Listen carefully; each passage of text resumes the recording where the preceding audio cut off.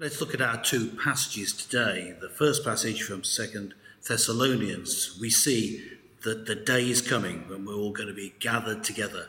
We're looking for the coming of Jesus, for us to be taken to be with him, and then for the resurrection of all. We're looking for the world to come, for going to heaven, as it's sometimes called.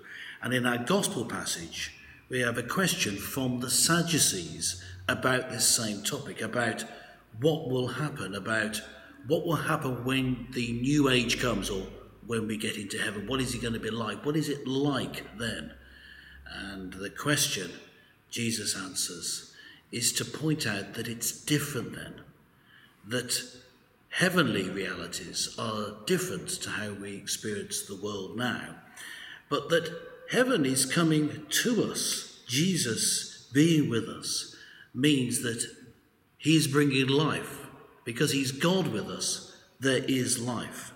Verse 38, he is the God of the living, not of the dead, for to him all are alive. Life comes from God being with us. Jesus is God with us. So in both passages, we have this idea of heaven and being prepared for the time when our Maker and Redeemer comes to take us to be with him, which for some of us, that will come when we die. But for those of us who are left when Jesus returns, maybe this generation, maybe a future one, it will be a transformation, and then we're with him forever. But let's look at ourselves and ask ourselves the question, how would we live? What would it be like if we only had a few days to live? What would it be like if we lived heaven's realities right now? Right at the end of our first reading today, 2 Thessalonians 2, verses 16 and 17 rather. The Apostle Paul, writing this letter, prays this prayer, and I'm suggesting that we apply this to us now. May our Lord Jesus Christ himself and God our Father, who loved us and in his grace gave us unfailing courage and a firm hope, encourage you and strengthen you to always do and say what is good. In Luke 20, verse 34, Jesus points to the age to come and says it'll be different for them. Yes, in the age to come, when it fully arrives, we'll be like angels in heaven. But the age to come, the heavenly age, is breaking through right now. And we can know heaven in us right now. Jesus is here right now. The good news that the Apostle Paul preached about Jesus, that good news is for us as well.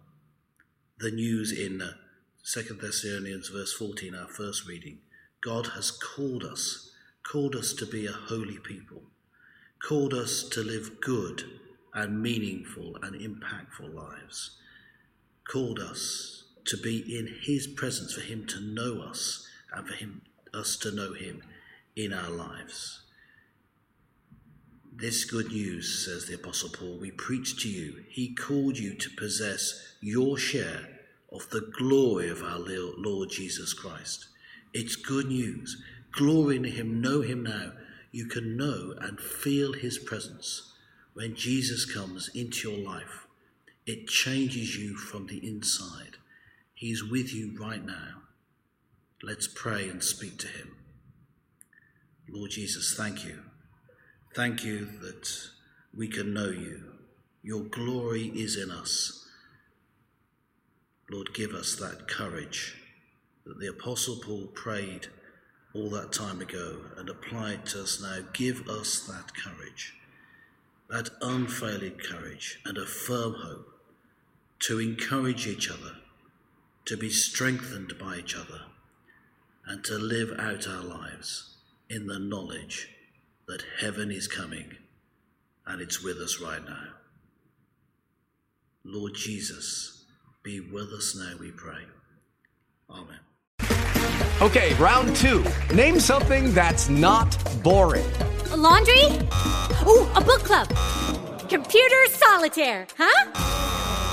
Ah, sorry, we were looking for Chumba Casino. That's right. ChumbaCasino.com has over 100 casino-style games. Join today and play for free for your chance to redeem some serious prizes. ChumbaCasino.com. No purchase necessary. Void where prohibited by law. 18+ terms and conditions apply. See website for details.